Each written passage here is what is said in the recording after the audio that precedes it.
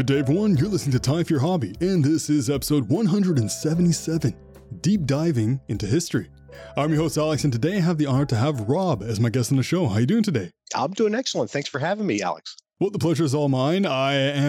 It's a weird thing saying this, but I've always been interested in fossils ever since I was a kid growing up. I wanted to be a paleontologist. So, you know what? This is a great hobby podcast that I'd like to talk about. Well, actually, I'm not going to talk about it. You're going to be talking about it. I'm just going to listen and ask the questions. But you know, it's not about my interest in fossils, although they're very interesting. It's all about Rob's interest in fossils, and to be specific, marine fossils. But before we jump into that, I'm going to ask the very cliche question of who is Rob? That's a deep question. Rob's he's a father. He's a naturalist. He's just an inquisitive individual altogether. Sounds like me. See, we have the same haircut too, so it's just a reflection of a interview. I'm interviewing myself right now. That's basically what's happening. And before we move on any further, if you have any social media links, websites, or projects, or anything else that you would love to share so people can come show you some support. Sure. So I don't own these, but just a couple quick ones. There's an app called My Fossils, which is kind of a social paleontology app. So there's both amateurs and professional paleontologists on there. Check that out. And as far as websites, probably the most active is thefossilforum.com. They have thousands, if not tens of thousands of members at this point. So very rich conversation taking place there. Lots of wonderful people willing to help a newbie in the hobby. Man, I feel like you have contributed a lot to that website and also gained a lot of information from that website. I'd say that's accurate. I've probably gained more than I've contributed. I do have questions about that site and how you participate in it, but there's got to be some sort of flow. I can't jump the gun on this. So let's start at the beginning of time. Before the Big Bang. It's kind of weird. Let's say not before the Big Bang. Let's just talk about you. How did you actually get introduced to collecting marine fossils? Sure. So as most little boys, and it sounds like you were as well.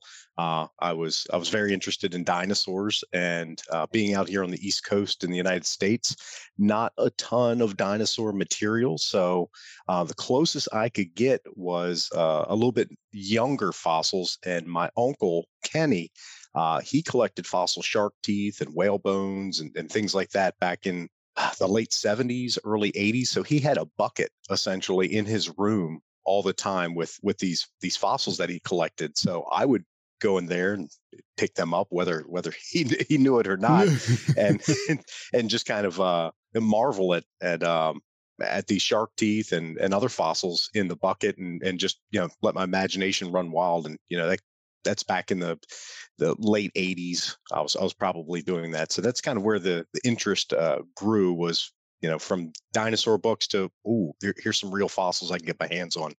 Thanks, Uncle Kenny.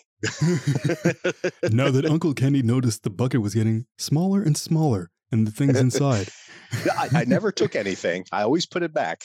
So I was good about that. But I certainly did look at them often. Did he give you any fossils? He did. So my first fossil he gave me, and it was a megalodon shark tooth. Most people have probably heard of a megalodon, probably the largest predatory shark that's ever lived. So he gave me the first tooth. It wasn't a huge tooth, maybe 2 inches, but yeah, I certainly cherish that and still have it to this day. Oh, cool. And so wait, you still have it to this day. How do you store it, or how do you preserve it? It's probably not in a bucket. It is no longer in a bucket, and that as I got older, that was kind of a point of contention. I said, you have to get these out of a bucket and out of the bags you have them in. So I actually in my house have several drawers filled with fossils, and in those drawers are cases. Some people call them Riker mounts. They were originally designed for, I believe, butterfly and other insect collecting, to display the collection.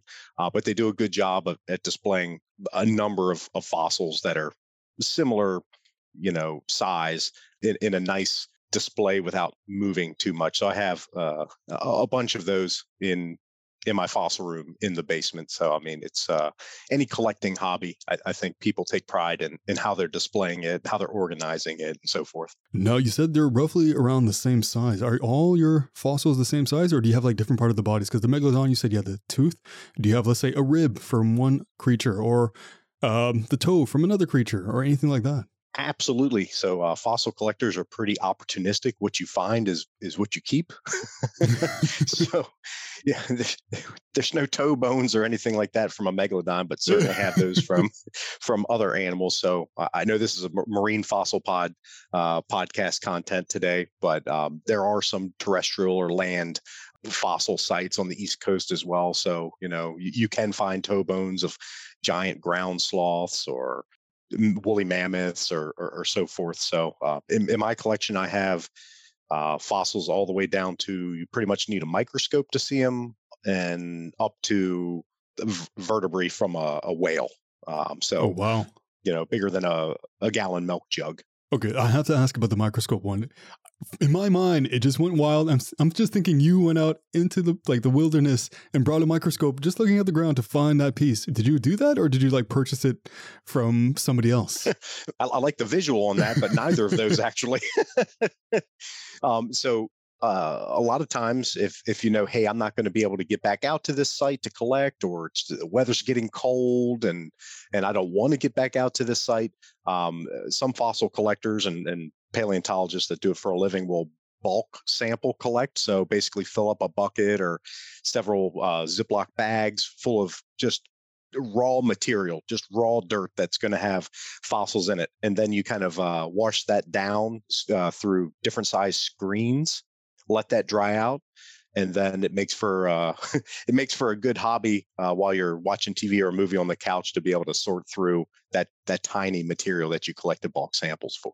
Okay, so we just established that if you are interested in marine fossil collecting, you have to have a bucket. This is the second time you mentioned a bucket. It seems like it's a key tool, a bucket, no matter what. Carry dirt in them. Don't put your fossil collection in them. Duly noted. I'm taking notes. So for you, how did you act? Like, this might be a little hard to explain, but how do you display your collection in your house? Because you said you had a fossil room, which I feel like there's like perfect lighting and it has a theme to it. I appreciate your confidence in me. It's ever evolving, it's an ever evolving situation here. But in general, I'll display it in one of two ways: either grouping the same type of fossils, the same species together, or more often, I will keep all of the fossils from a particular location in the same group. That way, you have kind of a representation of what we call the fauna from that fossil layer. And within this collection itself, did you ever do this, like, let's say, a little objective for yourself to try to complete a full skeleton for one creature? So again, it's difficult with marine fossils in particular because there's a lot of movement. And then in the case of shark teeth, they typically shed their teeth. They have some shark species can go through 30,000 teeth in a lifetime. So typically during a feeding event or something like that, the shark might lose one or two or more teeth. So those are disassociated from the body of the rest of the animal. Land animals, when you collect for those, like, dinosaur fossils or the woolly mammoth or saber-toothed cat or something like that, those tend to stay together. The grouping there of the bones and will be what's called articulated. So it might be laid out kind of in the same configuration that the animal skeleton actually was in when it died. So you don't find that as much with marine fossils. Oddly enough, whales and things like that don't shed teeth like a shark or even an alligator or crocodile, those are more often found together than, say, a shark or something. That's extremely rare. You can count on just a couple hands on the East Coast of the U.S. how many kind of full what you might call a dentition. So all the teeth in the mouth have been found from a shark. Okay, let's play the hypothetical game. If you had the possibility to find any marine creature fossil, which one would you love to find and add it to your collection? Like the whole skeleton. Probably not like a blue whale, for example. A megalodon, just casually add that in your house. I need another room. The obvious answer is a megalodon. Everybody wants to find one of those. However, I think, I'll go off script and say probably an animal that is yet to be described by science. So something that's kind of the missing link in evolution of whatever lineage of, line of the species that it is. So, that could be a whale. the early whales all had teeth, so and large teeth. They competed with the sharks back then. So finding something like that complete would be really miraculous. You mentioned the keyword finding. So for you, what is your search process when acquiring new fossils? I guess it really depends on which type of site that you're at. So some sites are land sites and you may be digging with a shovel or something like that. Some sites are on the beach, and some sites are in a creek in the woods or something like that. So it really depends. But generally, if you're at the beach looking along kind of the shoreline where you might see, kind of gravel deposits and things like that, because once it's a fossil, the water doesn't care if it's a fossil or a regular rock, right? It's just going to kind of group like size and shape material together. So looking along the water line where you see shells and rocks and things like that at the beach, and then in different scenarios, oftentimes you kind of dig into a layer and it's concentrated. It might be what we call a bone bed. So digging down to that bone bed and then really slowing down and taking your time once you're down to that layer to move things without breaking them. So different search methods for different scenarios, really. Okay, so when you are in that process of looking for them, what are some key elements you look for to determine the condition of a fossil, as in something that has been brutally beaten up over time, or something that has maybe been attacked by another creature, or anything in that realm? Sure. So it comes down to which fossil layer you're in. Some were covered up, say a animal died and there was a flood and it covered up that animal with silt and sediment and things like that. And then it fossilized. Sometimes it does not get uncovered before you find it. And then sometimes at some point in history, it was uncovered and then redeposited. So we call that a reworked layer. So if it's reworked, chances are the condition's going to be less. It's going to be lesser than if it's not reworked, because it's had time to get exposed again, roll around, get broken up, get worn. If it's a tooth of some sort, the enamel on the outside of the tooth might not be shiny anymore, might be rubbed off and worn. So collecting in certain layers, fossil layers that are undisturbed since that was laid down before it was a fossil, and then you finding it as the first person, that's really the best way to go. So I'm guessing in your collection, you have a fair share of some that have been rediscovered or re-exposed to the environment, and some that haven't been exposed at all since they've been exposed in a way. Yeah. Well, exactly. And it's kind of it's a give and take. So typically the ones that were not exposed are not as concentrated. So you're going to find less in a cubic meter of dirt or something like that. Whereas the ones that have been exposed, they tend to get consolidated. So you find more quantity, but the quality is less than the first scenario. It's one of those situations like, do you want this one or this one? One is easier to find, but not as good quality. One's harder to find, but might be in better quality, but it's not guaranteed.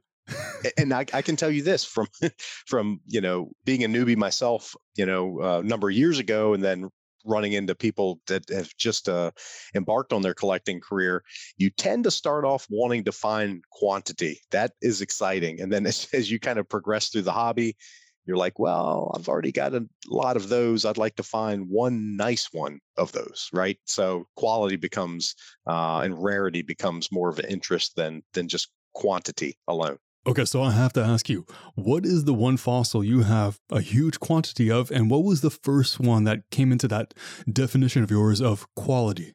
Most any of the shark teeth, it's not uncommon to find hundreds of shark teeth in a single trip. So I don't recall the first one, but any of the more common shark teeth, like at least here on the East Coast, snaggletooth shark, gray sharks, even makos and things like that, you can amass a large number of. And I don't recall the very first one that was quality. I do remember finding a mako shark tooth early on that was deformed. It had a pathology to it, kind of ripples in the enamel, and that one sticks out to me as kind of early on in the collecting career, if you will. That's pretty cool. It's kind of like finding that rare one, and then you want to just research it some more. You want to figure out what could have caused it, or like Just genetics is interesting when it comes to creatures as well, especially in fossils, because you're expecting to find, let's go with the megalodon for a second. You find a megalodon tooth, you're like, wow, that's cool. But if you find one that's kind of like, whoa, the way his DNA or their DNA worked made their tooth go that way, which is kind of interesting. Which actually leads me to a following question for you. This is once again pretty tough. Which of your fossils from your collection do you value the most? That's an extremely difficult question. I would say, of course, there's the first fossils that my kids found, or my wife found, or even I found. But if I narrowed it down to, like, if I could only keep one fossil, if I kind of reposition the question, if I could only keep one fossil, it would probably be, it's an ancestor to the megalodon shark called an auriculatus.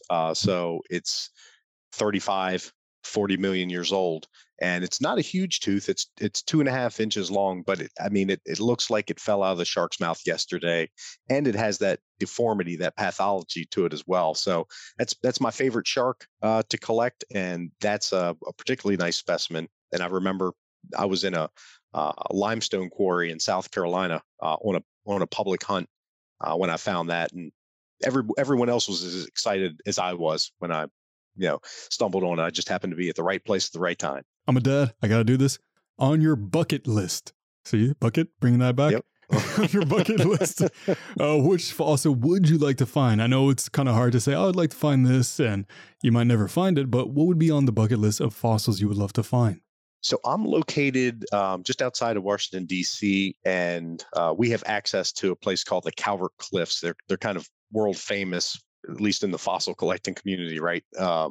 And it is, about 8 to 18 million years old, the span of time here. And we have a shark called a serrated giant thresher. So I don't believe there's a giant thresher shark species swimming around today, but previously there was, and most of the teeth you find do not have serrations on them, like megalodon or a steak knife or something like that. But right before that shark died out and went extinct, that line developed serrations on its teeth. So I know people have been collecting for decades that haven't found one. So I think just a perfect quality serrated giant thresher is pretty high up on the bucket list. Now, for people who are listening, how big does one of these creatures become? Usually, because you said giant thresher, it's like the whole title of that shark is just menacing.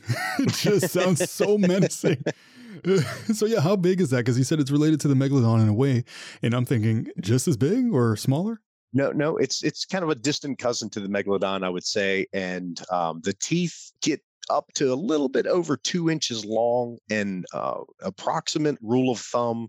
And they go back and forth. Science goes back and forth trying to calculate it, because we don't have the bodies of these animals. We've got the teeth and sometimes the vertebrae from them, but typically you're looking at roughly 7 to 10 feet per inch of tooth. So you can think 14 to 20 feet long, whereas megalodon got up to arguably 50 to 60 feet long. So megalodon was much bigger, but this giant serrated thresher was either less abundant or maybe was an open ocean going shark and didn't come near shore as much. So we find fewer of their teeth, but they're much rarer. You can find, just off the top of my head, 5,000 megalodon teeth to every one serrated giant thresher tooth. So they're super rare. At the end of the day, both very damaging, the teeth. They do what they're meant to do. And so you said you're located in the east side of the U.S. Is there anywhere else around the world that you would love to go visit to find some more fossils? Because fossils are different depending on the climate in the region. So I would imagine you'd find different marine fossils around the world. There's never an end of places to go collecting around the world. So a couple top ones for me, well, in the United States would probably be down in Florida. There's an area of Florida they call Bone Valley. And if you just Google Bone Valley megalodon, you can see how beautiful some of these teeth are. They have white roots and every color of the rainbow enamel. So you could have a white root with a green blade, of the tooth, just really striking. But outside of the U.S., I would say, and you can't export these fossils any longer, but it'd still be cool to find them. Either Chile or Peru. There's a Atacama Desert down there where they find fossil sharks and whales and a number of other things kind of weathering out of the desert as the wind shifts the sand around. So that would be really cool. Well, you know what? Hopefully, once the pandemic's done, you can go travel. Maybe that'll be your next trip. I don't know. Maybe it will. Maybe. And so, once again, I'm here to ask the most difficult questions that make you ponder on everything that you know. What would you say is the best part about collecting marine fossils? So I would say there's I've got kind of two answers to that question, I think. So there's the selfish best part. Fossil collecting for most people that I've talked to almost serves as therapy. You get outside, you get exercise, you get to sometimes interact with people. But when you're kind of in the search mode for fossils, you're not focused on anything else. You just kind of are in the zone. So, from a personal perspective, that's probably it. And then externally, I think it's really neat to be part of a fossil community. I've got a number of really great lifelong friends now that I wouldn't have made outside of collecting fossils. So, they can call me up and make a trip out to where I'm located and stay with me, and I can do the same with them. And it's it's just a nice community to be involved in. Okay, so this just popped up in my head. It's a weird comparison, but when you go to a casino and you're at the slot machine, you just got to keep going like, this next one's going to be the right one. It's going to be the right one. I'm going to get it. I'm going to win. Does it ever happen to you when you're looking for marine fossils? You think like, if you were to stop here, the next step you're going to take, you're going to find something amazing. So you just keep going. That happens every trip. One more step on the beach, one more dig of the shovel, one more, and then you just start kind of telling yourself, okay, the next tooth I find or the next fossil I find, I'll go ahead and pack it up and head home. And then you find something good, and then you convince yourself, I can't leave now, right? I'm on a roll. Yeah, that happens. That happens every time. But unlike going to the casino, you're usually not spending money to stay there any longer. You're just spending time. Now, when you go on these adventures, let's call them adventures because you're discovering things. It's amazing. So when you go on these adventures, how long do they last, and what kind of equipment do you bring along with you? Yep. So again, I don't want to say it depends, Alex, but it is a kind of a wide spectrum. So I personally have been fossil collecting for as little as a half an hour. I just happen to pass a site that I'm like, well, I'm not in this area very often. I don't have much time. I'm going to put my boots on and jump down in the creek and see what I can find. So 30 minutes later, I'm climbing out of the creek, heading home. My personal, I don't know, you call it best or worst or whatever, but was 16 hours collecting straight. Me and a buddy from college decided we were going to go on a marathon fossil collecting trip. So we tapped out at 16 hours into it. And then to kind of address your second question with equipment, really depends on where you're going. A shovel is always a good thing to have. Depends on how you're collecting will determine what type of shovel that you're going to take with you. Sometimes you screen for fossils, so bring in a nice sifter with the right size kind of holes in the sifter for the material you're looking for, and then don't overlook water and other sustenance while you're out there, because like I said, you can get in the zone. It could be pretty hot out there, and next thing you know, you look up and you're half dehydrated. So that's probably the most important piece of equipment and supplies you can bring is something to eat and drink. Now, I know this might sound ridiculous, but you said you will go out with your friend. You had this 16-hour adventure. Did you guys turn that into a little competition just for fun, saying who can find the most interesting fossil or who can find the first one first, or like put a little challenge on it? We didn't, and he's more into fishing than fossils, I would say. So I'm going to find more fossils than he will typically. But then when we go fishing together, he's gonna blow me out of the water with what he's catching compared to what I'm catching. So we didn't get too competitive that night. We really kind of worked together more so to keep each other going. It's the perfect balance. And now for you, what was your biggest challenge when you first started collecting marine fossils? So I would say my biggest challenge was knowledge. I didn't know many places to go collect.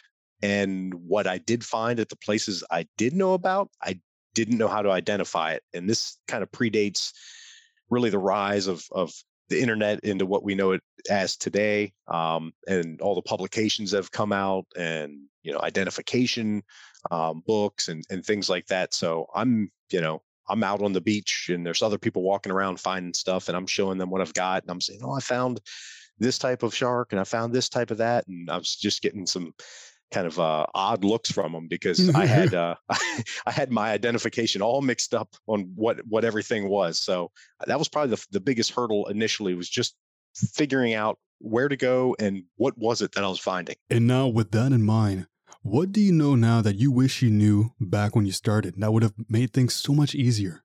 I'd say documenting all of my finds really well, where I found them. And again, that goes to advancements in technology. Since then, not everybody was running around with a smartphone in their hand. They weren't invented yet, that you could snap a quick picture with a geotag on it, so you could go back later and go, oh, that's exactly where I was when I found that. So I think taking better notes to kind of maintain the scientific value of your finds. If I could go back and do a better job of that, that's probably what I would do. And for now, what is your current latest challenge? I would say, quite frankly, time, just finding time to get out there and do it. I think a lot of people, and also listening to your podcast, we listen to your podcast because hobbies are so interesting, and many of us just don't have time to go out and engage in whatever we're passionate about. So finding more time would probably be my biggest challenge at this point. Watch you right after this episode. It's like, you know what? I'm going out. It's like 2 a.m. I'm going out. I'm going to go find fossils. I don't care what time it is. I beat that 16-hour record, Alex. I was out 17 hours. You gotta stream that and then send it to me, and then I'll add it to the episode. Like, here's a little bonus clip of Rob finding fossils. Boom. Now, what would you say is the most stressful part about collecting marine fossils? It's kind of fun and stressful at the same time, is kind of the competition. If you're out at a very well-known public site collecting fossils and you see 3 people in front of you and 3 people behind you on the beach, you're thinking, well, they're picking up the stuff that I missed and they're picking up the stuff that I haven't gotten to yet. So that could be stressful. So you want everybody to do well, have fun, find something good, but you just hope that they don't pick up something that you were quote unquote meant to pick up that day, right? So that's probably the most stressful part. I've interviewed a guy who did surfing, and he was saying that he doesn't necessarily reveal all the locations he goes to, because if you reveal it, then too many people come, then it becomes overcrowded. Is it the same mindset when it comes to looking for fossils? 100%. So the same with apparently surfing. Of course, fishing, not everybody wants to give away their best fishing hole. Same thing with fossils. Once you're doing it for a while, most people will have 1 or 2 kind of well-known fossil collecting sites that they're willing to mention to somebody just getting into it or what have you, because it is in a way a zero-sum game. On a beach, let's say, there's only a certain number of fossils that are going to be exposed on that beach in a given tide or 24-hour cycle or something like that. So if you get 30 people out there compared to if there's just 3 people out there, that's 10 times the collecting pressure on that same resource for that day. So there is kind of a competitive nature and a bit of a secrecy in fossil collecting. And when it comes to that, like, it becomes a huge community and more people do it. And I would imagine that there's these do's and don'ts when it comes to collecting fossils. So what are some things you should do and things you should not do when you're collecting fossils? Sure. So a few obvious ones. Again, I'm kind of a nature lover at heart. So, don't leave anything out there that wasn't out there to begin with. Take any trash with you at home. And some kind of other don'ts are, fossil collecting can be dangerous depending on what scenario. So, again, I live near what's called the Calvert Cliffs. And as you would imagine in the name, they are a series of cliffs along the Chesapeake Bay. So they get up to over 100 feet tall. And it's illegal to dig into the cliff for good reason. First of all, it's dangerous. Second of all, that's actually private property. That's somebody owns that, and it can kind of undermine and erode their property away. And a lot of these houses were built years ago and are now close to the cliff edge. So they don't want you kind of hastening the process of that erosion and the eventual fall of the house off the cliff.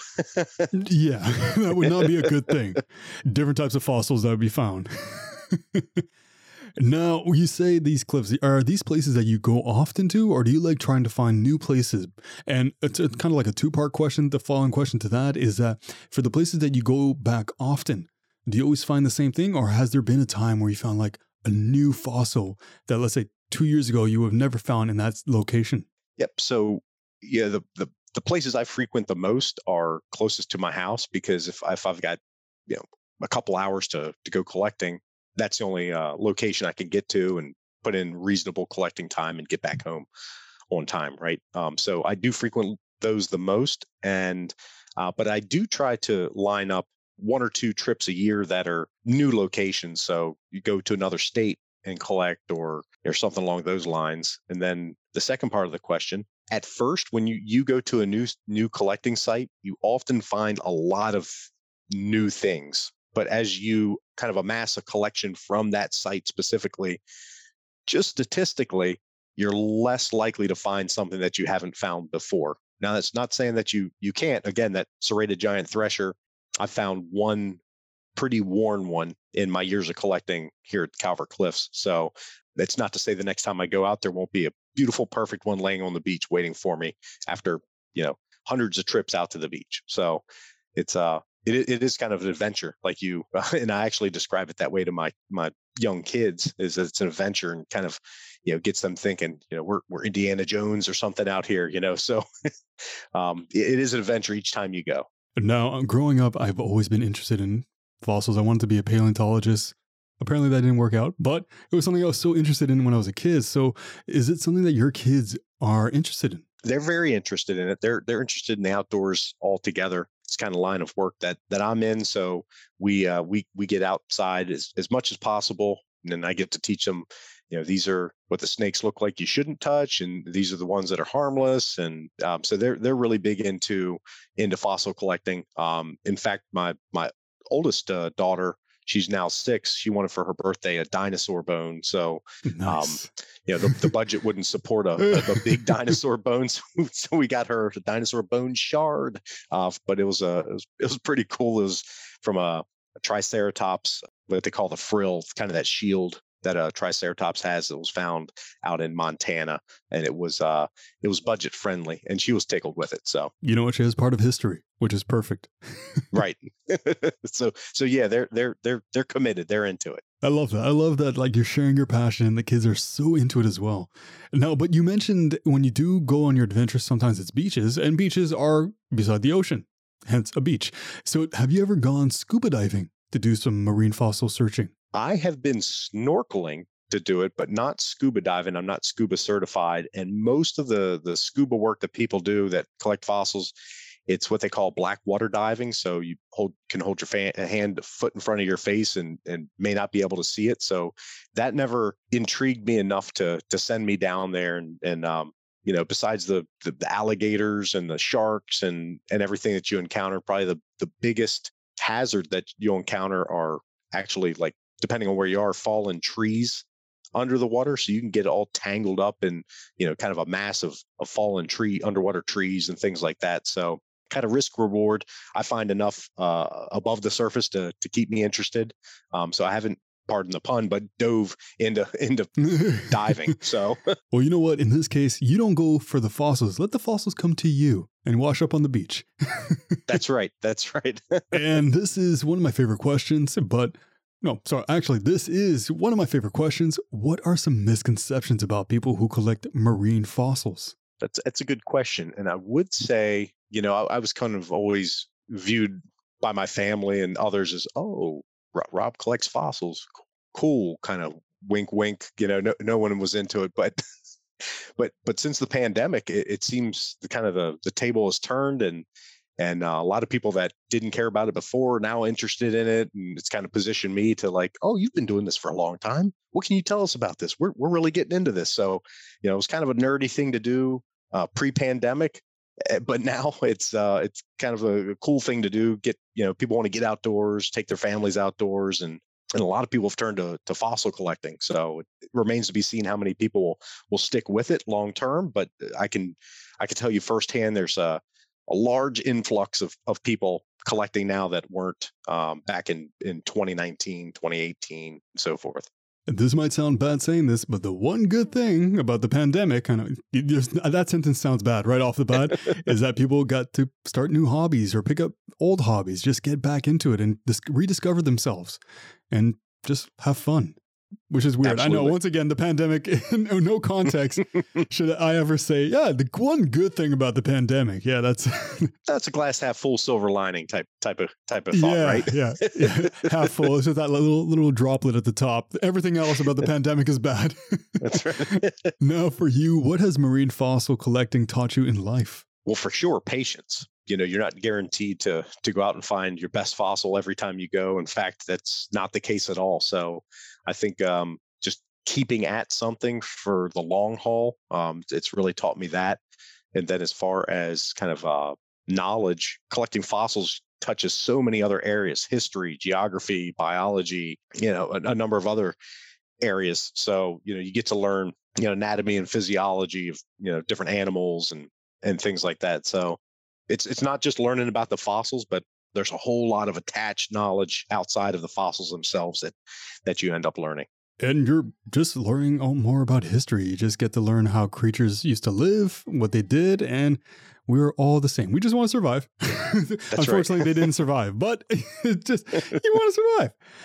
And is this a hobby that you would like to present to the world or keep it more for yourself? I'd say somewhere in between. I'd like to present it to people that are really interested in it, that, it's going to kind of add to their life. I think most people in any hobby aren't big believers in the fly-by-night hobbyists that, I'll get into that for 3 months and then I'm moving on to something else, But I would say you learn a lot, and it's a great hobby to be in. It can cost as little or as much as you would like, unlike something like coin collecting or something like that so it's a pretty convenient hobby, accessible hobby to most everyone. And really, regardless of where you live, within an hour, 2-hour drive of you, there's probably a pretty decent fossil collecting site. So it might not be marine fossils, it might be something else, but yeah, I would encourage anyone with a passing interest to look into it and go out and give it a shot. And for the people who are listening to this podcast 1,000 years from now, maybe there's space fossils.